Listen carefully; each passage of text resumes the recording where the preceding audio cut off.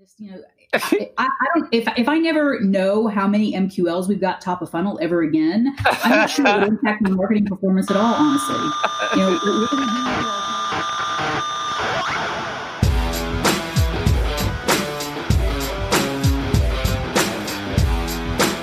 Hello and welcome to episode 28 of Rockstar CMO FM. The M is for marketing, the F is for, well, you decide. As you're probably asking yourself, does the world need another effing marketing podcast?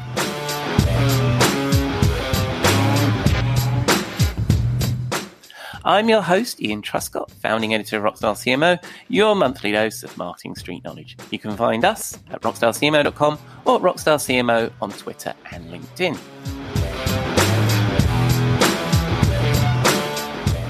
This episode was recorded on Friday the 18th of September. I hope you've had a good week, that you're staying safe, well, and as sane as you feel you need to be in this crazy 2020. And I'm glad you're here. If you enjoy the show, please drop us a rating, a comment, or get in touch on the socials. Or if email is your jam, I'm editor at rockstarcmo.com. Come say hello. This week, I'm sticking to the usual set list. In a moment, I'll dip into the virtual pages of Rockstar CMO and pluck out an article I'd suggest you take a look at. In the interview segment, I'm chatting to Paige O'Neill, the CMO of Sitecore, a digital experience platform that you've probably heard of. And again, we wind down from the week in the virtual Rockstar CMO bar with my friend and content marketing guru, Robert Rose. Right, let's get started, shall we? This week, as I flick through the virtual pages of Rockstar CMO, I'd like to point you at The Sample. This is a newish, fairly regular feature that we run where we spin the dial on the interwebs and find some articles that are related to the theme of the issue and share them. As regular listeners will know, the theme of the last issue was the blur between our home and work lives, both in the new working from home workplace and on social media. We picked out 4 articles. The first is How Can the Lessons of the Lockdown Inform Future Ways of Working? It features Accenture and it's by Andrew Birmingham and it's on the which50.com website. It's an Australian publication and it quotes Sarah Kruger, head of HR at Accenture ANZ. She says, coming to work is a massive part of people's lives. It's not just work, it's often also their social life, which is why I picked this out, as it talks about something that much of the commentary misses on working remotely, that we get a lot of our social fix from the workplace. The next article is from 2014. I know it's ancient in internet years, but it's called I Started Posting Personal Updates on LinkedIn, Here's What's Happened. It's by John Nemo, and it's an entertaining read that explores the blurring of our real lives with our professional lives and our personal brand. And it makes some great points about trust, that we need to give a little of ourselves to be trusted. No one wants to do business or connect with a dull old robot. Which leads me to the next article, How to Bring Your Whole Self to Work, published by the Greater Good Science Center at UC Berkeley. It's by Mike Robbins, who wrote a book on the topic. And he believes that, and I quote, to truly succeed in today's business world, we must be willing to bring our whole selves to the work we do. That means showing up authentically, leading with humility, and remembering that we're all vulnerable, imperfect human beings doing the best we can. It's also about having the courage to take risks, to speak up, ask for help, and connect with others in a genuine way, allowing ourselves to be seen. It's a nice quote. I've come across this work before, as it's something an old boss of mine encouraged, and it's well worth a look at, especially if you're a people manager. And finally, I thought this was fun. The Harvard Business Review did some serious research on what we should wear and what background we should choose for our Zoom calls. I won't spoil it, but they surveyed 500 folks and rated various choices against how authentic, expert, innovative, and trustworthy you would appear. Well worth a read if you want to have a data-driven wardrobe. That's the sample from this month's issue of Rockstar CMO. And of course, I will include a link to it in the show notes that you can find at rockstarcmo.com/podcast.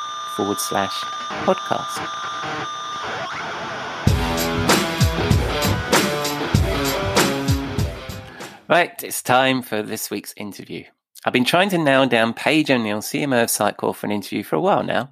We featured her in the Pages of Rockstar CMO previously, where she shared her 5 marketing truths I will, of course, include it as a link in the show notes. Paige has had a fantastic career in B2B marketing. We discuss her journey, how the pandemic has impacted her team and the work she does, and we discover what gets her marketing mojo working on a Monday morning.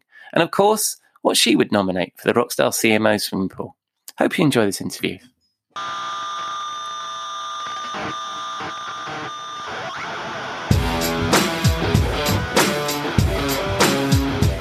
Welcome, Paige, to Rockstar CMO FM. How are you? Thanks so much for having me in. I'm fantastic. Jolly good. Of course you are. And tell us a bit about yourself and what it is you do, Paige. I am the Chief Marketing Officer at Sitecore. We're a company that helps customers deliver on digital experience for their customers, which is obviously very timely right now. Mm-hmm. I'm a career B2B CMO. I've been a CMO, I think, 7 times in companies of really all sizes. Right. And has your career always been in marketing? What inspired you to get into this game? Well, when I was a wee pup of, I think 25, 26, I was a graduate student at NYU. And I thought I wanted to teach college. And so I was pursuing a PhD and started doing some undergrad teaching, and pretty quickly realized that it probably wasn't going to be for me. And so I kind of haphazardly found my way into PR. I was looking for a part-time job and trying to decide what I was going to do, and was I going to keep pursuing the PhD? And I somehow landed at this public relations agency that was just kind of gearing up to work for, their big clients were IBM and Sony. And so it's interesting because I'm a B2B CMO. Yeah. If I would have gone to work on the Sony account, I probably would have become a B2C marketer, right? Yeah. But I went to work on the IBM account. And so the B2B path was kind of sown. And this was at a very interesting time when IBM was just forming their internet division. I literally was in class the week before I started this job, and I was in a class with a professor named Herbert Schiller, who's pretty famous in academic circles. He felt that the commercialization of the internet was a really bad idea, and that corporations were going to come in and just completely ruin the free spirit of academic exchange that was happening. This was before graphical browsers. Wow. How old I am, right? And so literally one week I'm in class writing papers about how, we shouldn't let corporations come on to the internet. And then the next week I went to work for IBM's internet division. And that really hasn't come to pass. I mean, as an industry, we've been very good custodians of the internet, haven't we? We haven't ruined it at all. No. Never.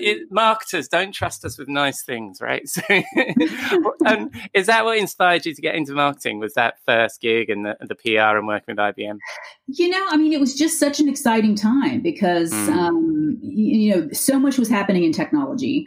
And I think the early companies, like, the Netscapes of the world were just being formed. Right around this time that I was making this move into IBM, I read an article in Wired magazine about this young kid named Mark Andreessen, who had invented a way for us to be able to browse the internet by clicking on pictures. Yeah. And most of the people listening will think, well, yeah, but I mean, at the time, this was revolutionary because you were clicking based on text.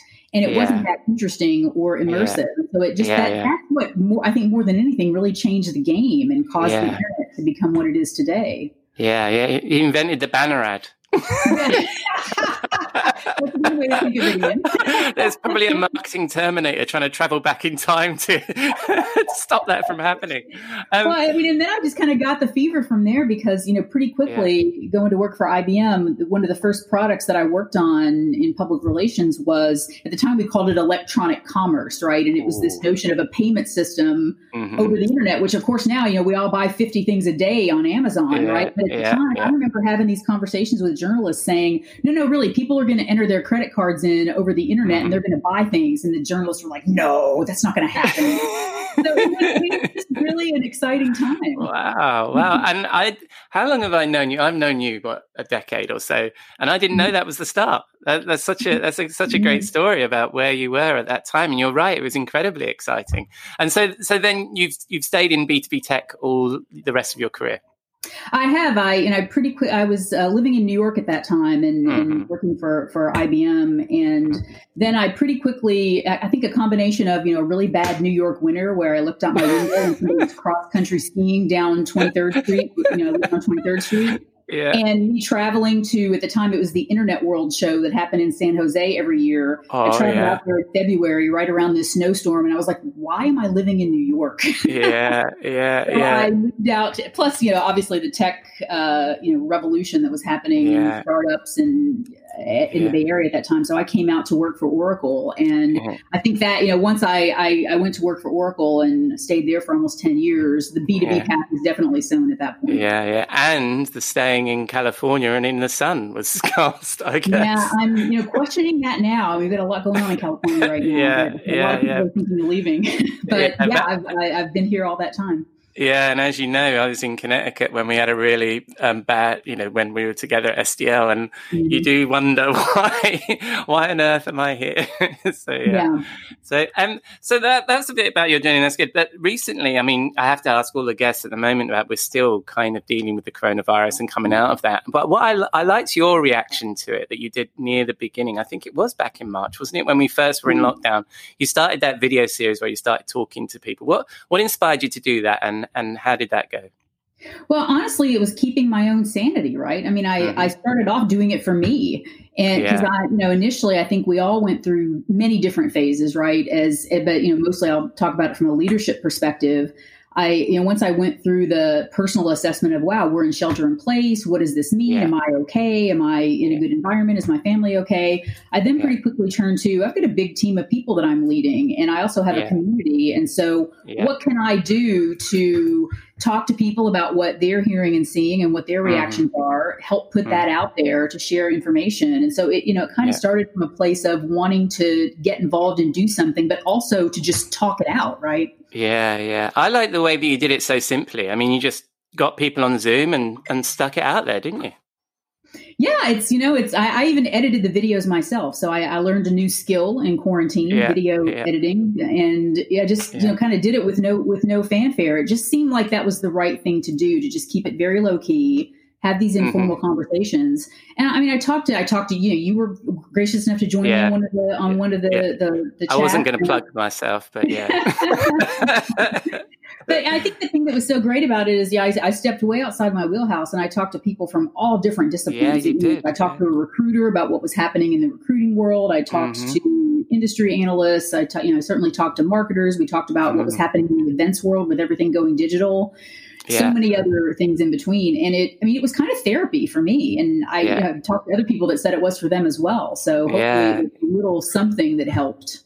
Yeah, no, I thought it was great. And there's a link to it, and I'll include that in the show notes so people can catch up, because I think a lot of it is evergreen content. Obviously, most of it was about how people are dealing with the coronavirus, but there was a lot about virtual working from home, and all sorts of topics you covered, which I thought was really interesting. But one of the things I think that came through with a lot of the discussion you were having was about empathy. We saw a good theme of the discussion was marketers developing empathy.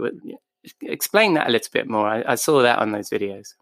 Yeah, I mean, that if I had to pick one word that was kind of the word of the series, and then I think also even bigger than just the LinkedIn series, it's been kind of the word of the pandemic. It is absolutely empathy. Yeah, I think everyone is talking about empathy, and it's not just marketers. I talked to Jerry Brown at IDC, who is there in EMEA, and he had just at that point finished a survey of CEOs in EMEA.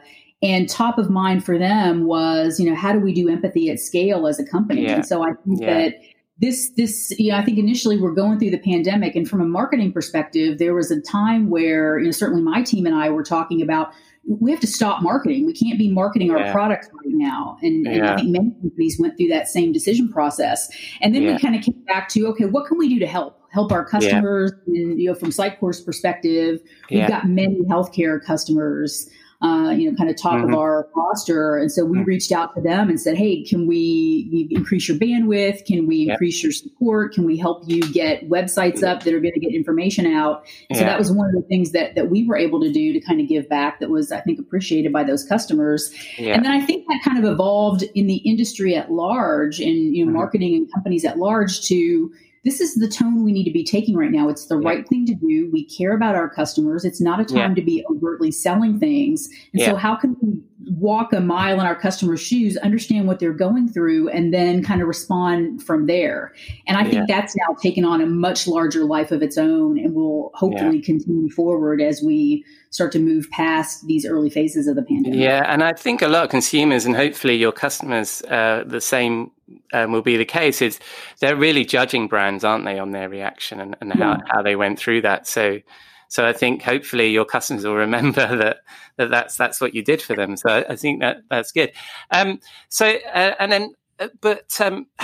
did you handle it from your own team perspective? You talked about that a little bit just a moment ago, that you looked after yourself, then you were thinking about your team, then you did the video series.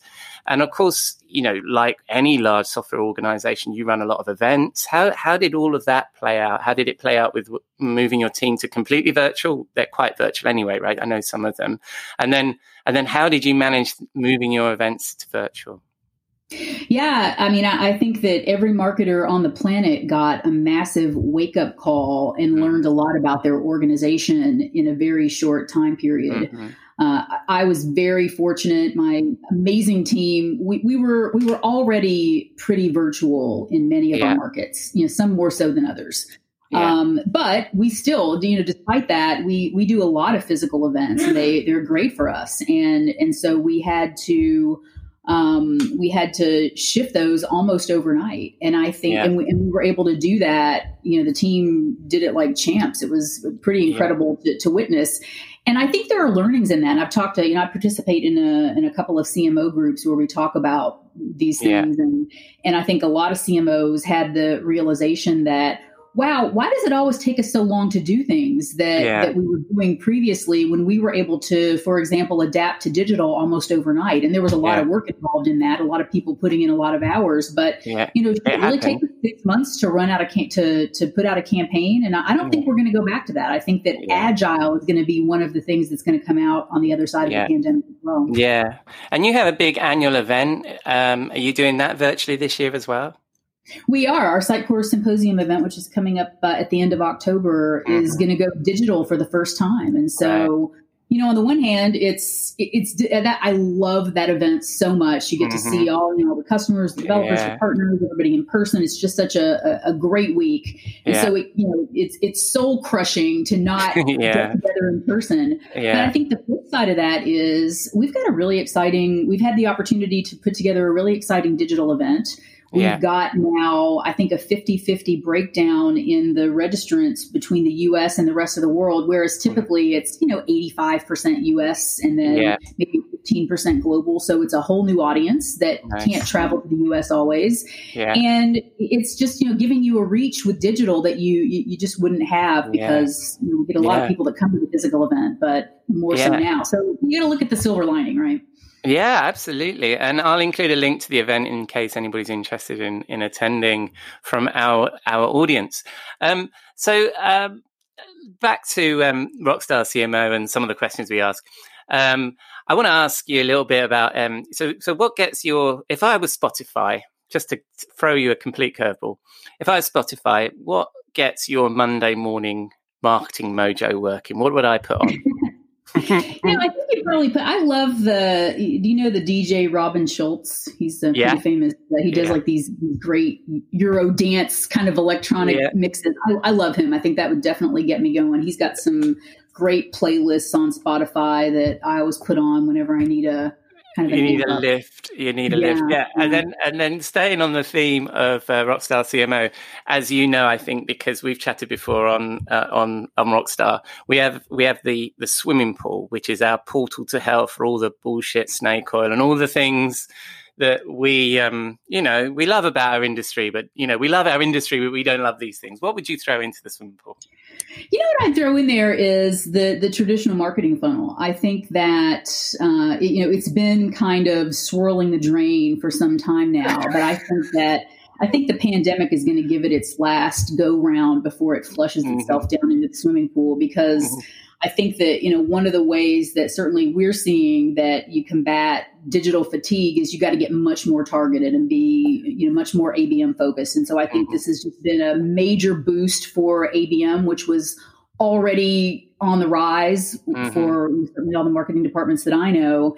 And I think it's just kind of pushed aside this notion that, we're doing this mass targeting and we want to get all these MQLs in, and this, I don't, if I never know how many MQLs we've got top of funnel ever again, I'm not sure it would impact my marketing performance at all, honestly. What are we doing for our target accounts? What's our ABM strategy? How are we partnering with the sales team to make sure we understand their objectives for the accounts and how marketing can move the needle at different stages in the sales funnel? It has nothing to do with how many MQLs we have top of funnel. I love that. I love are we throwing MQLs in as well? I mean, it sounds like we're just throwing a lot in. Yeah. Oh my God. I mean, that's heresy. I think that, MQLs are giving you something, right? They're telling you that people are responding to your content. They're giving you, kind of volume, and maybe you put them more in the awareness bucket. But in terms of how your targeted lead programs are doing, I would throw them right out the window. Yeah, nice. And that's that was my last question. And so, Paige, if people want to get in touch with you, whereabouts will they find you when they spin the dial on the interwebs? Well, I'm obviously sitecore.com is my company website. I'm on LinkedIn. I think it's /Paige O'Neill on LinkedIn.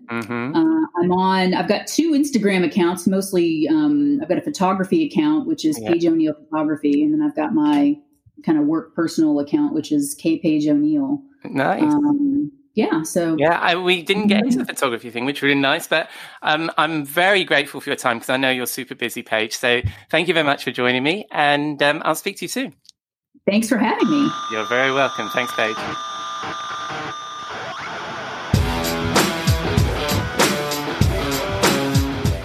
Thank you, Paige. I will, of course, include all the links we discussed in the show notes. It was great to finally catch up with her. Right, it's Friday evening here at the Rockstar CMO Penthouse in London. I'm about ready to call it a day and ease my way into the weekend. And what better than to do that in the Rockstar CMO virtual bar and join my friend and content marketing guru, Robert Rose.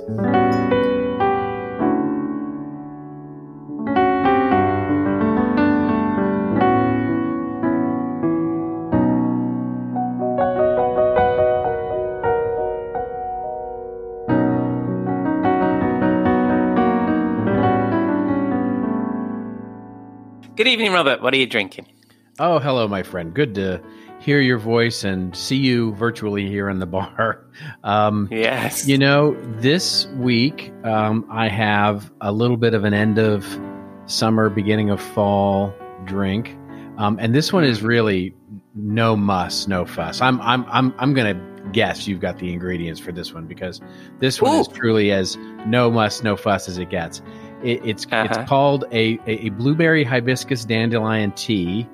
And so,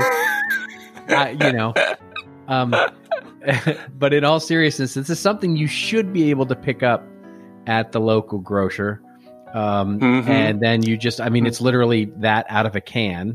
And it's lovely. I should say a can. It's a glass bottle, but a container nonetheless.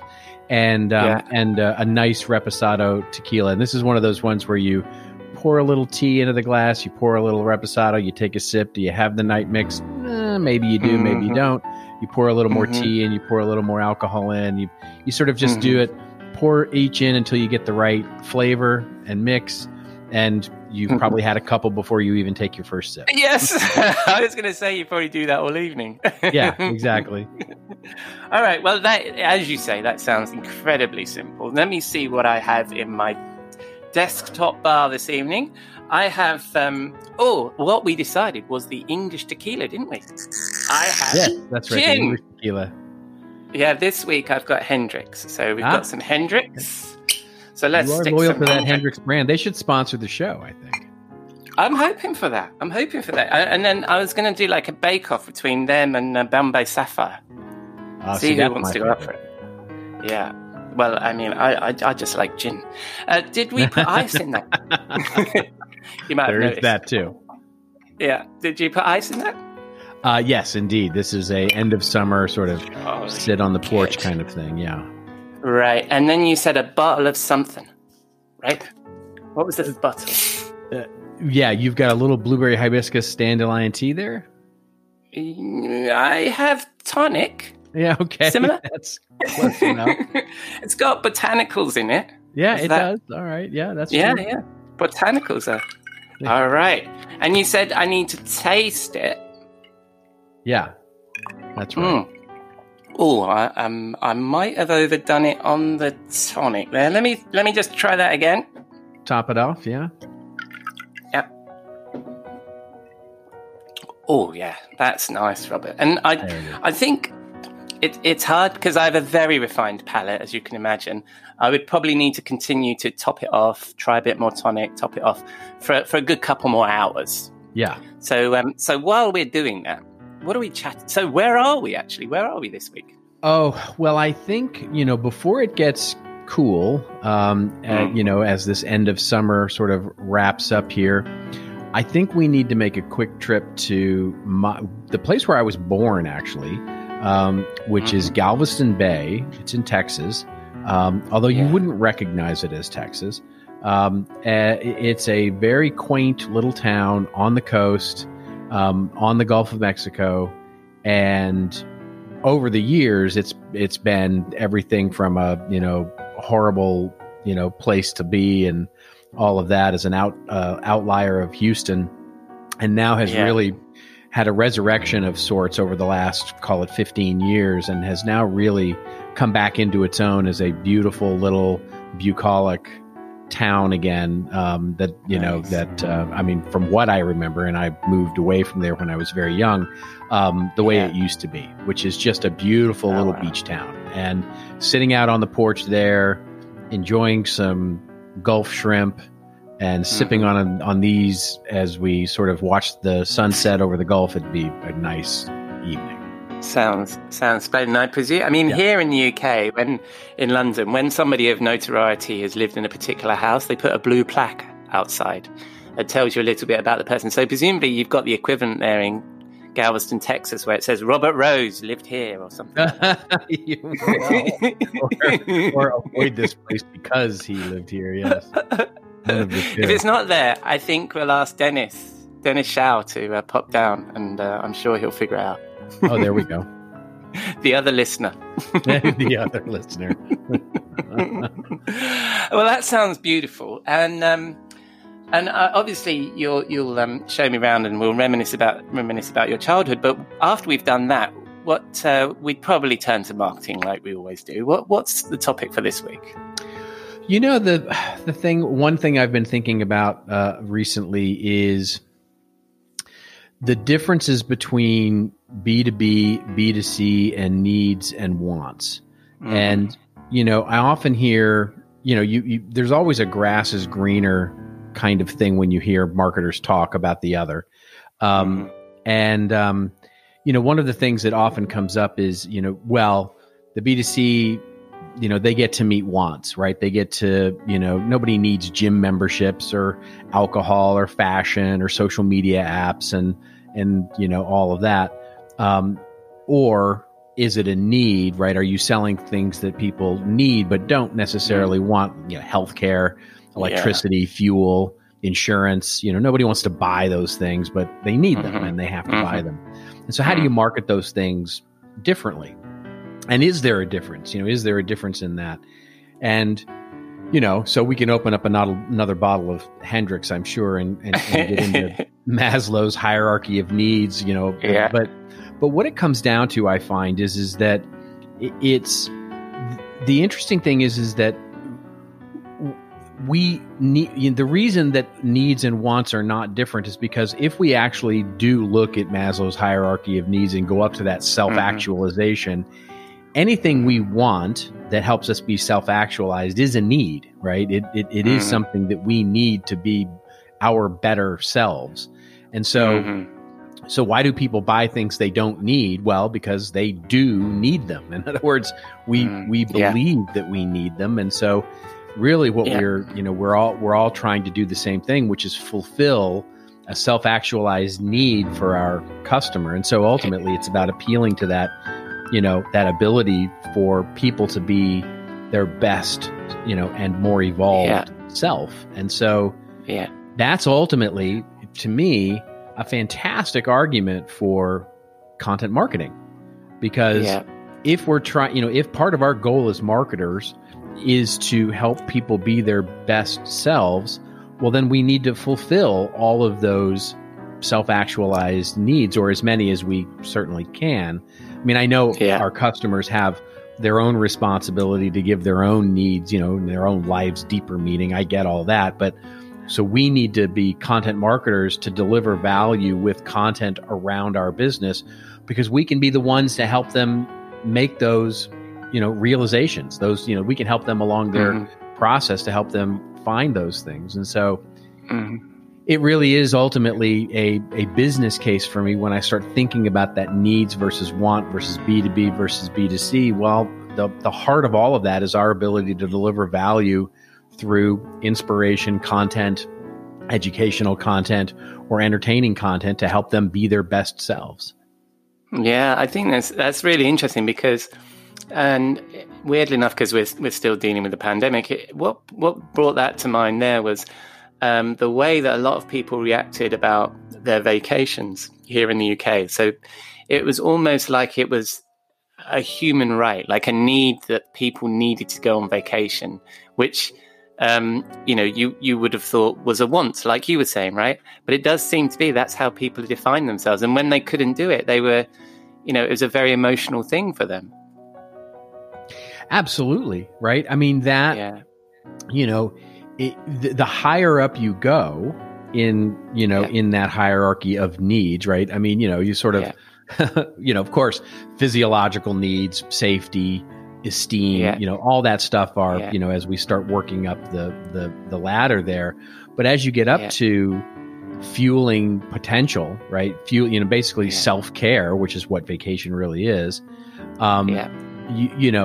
You have to conclude that at some level that is a need, and the reason it's a need is because we believe that it is. It's whether it scientifically is or not, because we believe that self-care, that self preservation of our sanity through vacation, we absolutely believe that we need it, and thus we really do. And that's that drives a lot, like you say, content marketing, isn't it? It's to create that story that puts the potential customer in that where they see that need for themselves, right? They see themselves not just wanting something but needing something. Is that what you're saying there? Yeah, it's like so to use the example of your vacation and sort of as a human right, which is, that is the most, I know you all Brexited and everything, but that is the most European of all thinking, right? It's like, don't mess with our 8 weeks, man, Well, it was really the travel that, and weirdly that you mentioned Brexit. It was like it was a British person's human right to travel to Spain. And exactly. And have some sunshine for 2 weeks. It was, right. What are you doing to us? Yeah.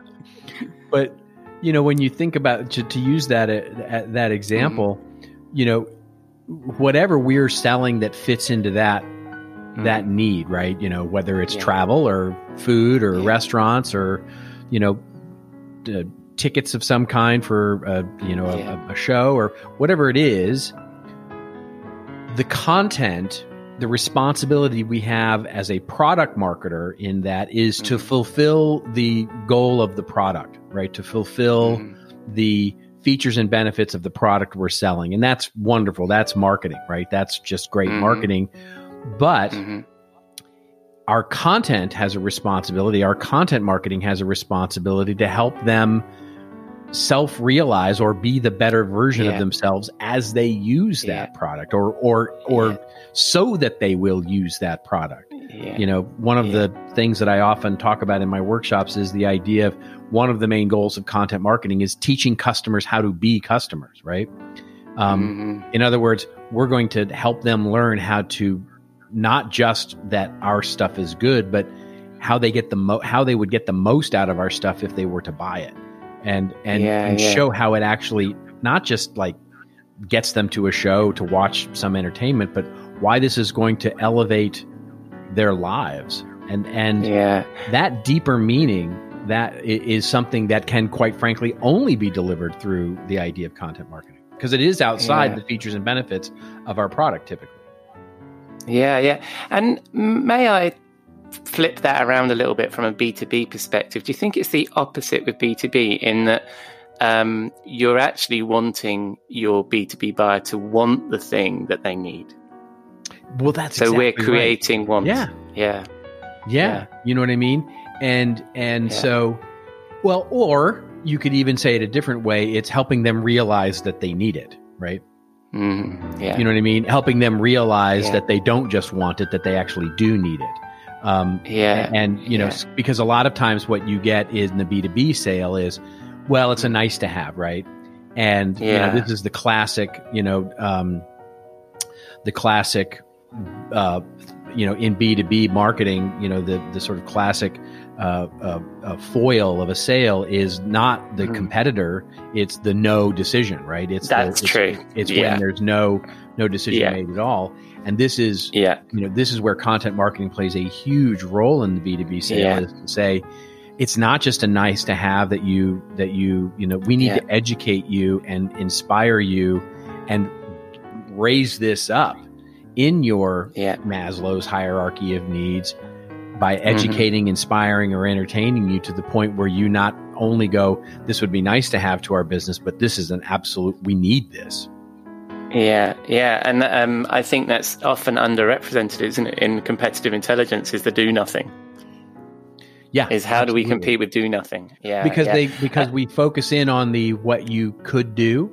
Right? You know, so this is replete in technology sales. It's like you could do this and you can do that and you could do this and you could do that. And the buyer goes, yeah, that would be nice, but I don't need that.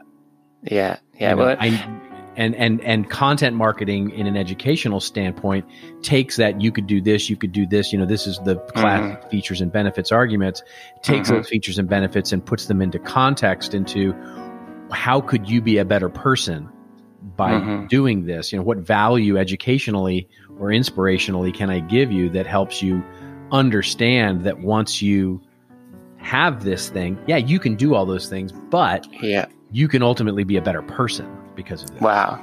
And I'm feeling, I'm being slightly, I'm not being contrarian. I'm going to flip that as well, because I'm thinking as well that maybe sometimes our job as content marketers in that instance is to show them what happens when they do nothing, you know, because there's winners and losers in the market. And if you don't react, then this could happen to you. Do you see do you ever play in that sort of more negative side of content? Absolutely. You know, I will say that this is the biggest. It's funny because I'm just working on a presentation about this in thought leadership. It is the biggest missing piece for most thought leadership in B2B, which is, I call it the implications of change layer.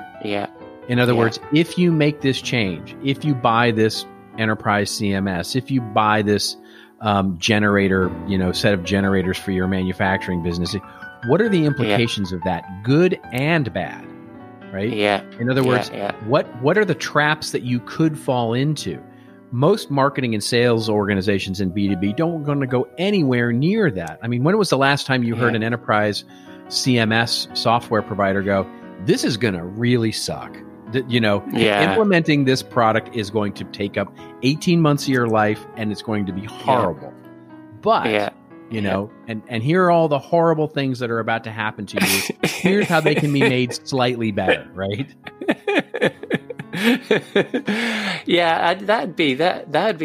That would be a bold move.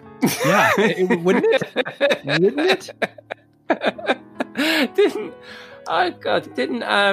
Didn't your chum Joe Paluzzi talk about this on something where he was talking about how you should outline exactly what happens if you subscribe to my newsletter? I'm going to email you, and then I'm going to. I think he did something like that, but it was a similar sort of thing.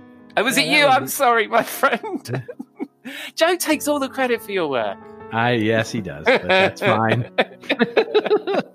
I'm sorry, mate. Yeah, it's exactly that, isn't it? Is if you tell people what you're going to do with their data, then would that work? Yeah, that's exactly right. Were you at least talking to Joe when you said it? No, I wasn't actually. I was writing something. I think now you stop the weekly wrap, I've completely forgotten about it. Well, that's common in my world. I'm easily forgotten. That's my t-shirt. That's not true. I know that there's a lot of consternation in the content marketing world with you stopping the weekly wrap, but I'm not going to go on about that again this week because that was clumsy last time. So that's a great thought. So we need to so we need to think about how in B2B and B2C how we make people not just want our things but need our things, and that's what we do with our content marketing. Is that a good summary? Yeah, I think it's the opportunity, right? When people go, well, what is the point of trying to, when you think of content marketing beyond just like frivolous sort of cat videos, and you say, what is the point of all of that? The point is that we can teach our customers to be better customers or teach our customers how to be customers, but all of that is in the context of helping our customers become better people, not just smarter because they bought our product, but smarter because they bought our product and learned how to do something better with it. That's at the heart of a great content marketing strategy, which is helping people understand that what it is we're delivering to them doesn't just, ultimately give them some shiny new thing. It gives them a shiny new thing that helps them move along a process, move along in their lives. That's the opportunity. And when I think about it like that, it's a great business case for it because that's a differentiator that many of our competitors probably aren't availing themselves of. Yeah, that's a brilliant thought. And is that something you've written about? Seeing as I am forgetting about anything you've actually done, but well, you'll shortly forget about them, so it doesn't really matter. But... I think Joe said something about this, didn't he, once? Yes. You can get that at joepalizzi.com but we can find you at contentadvisory.net, correct? I'll at least remember that. You can indeed. Or you can forget about me on social media as well at Robert_Rose on Twitter. Yes, splendid. Well, as if I remember to come down to the bar next week, will I see you there? You will indeed. I look forward to it. Thank you, Robert. Excellent. Cheers.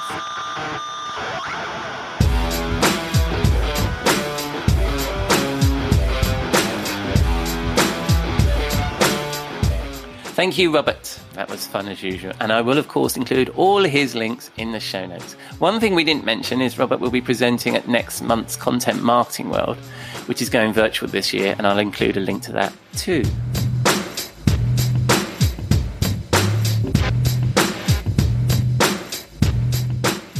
So that's a wrap on episode 28 of the Rockstar CMO effing marketing podcast. Thanks again to Paige, to Robert, and to our Rockstar CMO contributing community for giving me something to share with you.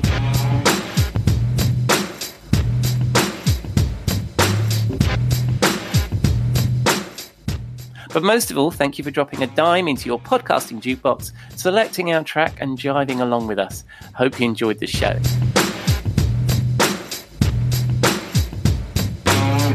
If you like my guests, please give them a mention, click their links, follow them, and take a look at their work. I really appreciate their time, so please show them some love.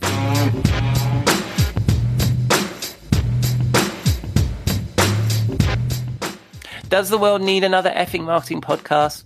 What do you think? Drop us some feedback, a review, subscribe, share, or just keep listening. I'm glad you're here.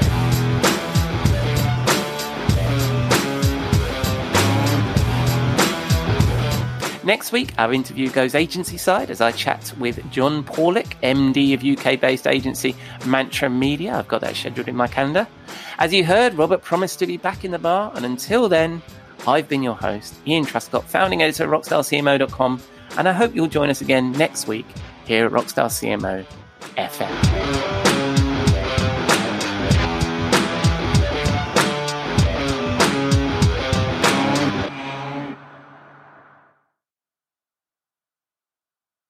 You may know you're listening to this show along the Marketing Podcast Network, but did you know there are other great shows on MPN to help your business? Christy Heiler hosts a fantastic podcast called Own It. Christy, Tell us more about the show. Own It is all about celebrating women and non-binary advertising agency owners. We talk about buying out of the Boys Club of Advertising because less than 1% of ad agencies are owned by women. And where can people subscribe? You can find the podcast at untilyouownit.com. We're also on the Marketing Podcast Network at marketingpodcast.net. And of course, you can subscribe wherever you get your podcasts. You heard her. Go subscribe. This podcast is heard along the Marketing Podcast Network. For more great marketing podcasts, visit marketingpodcasts.net.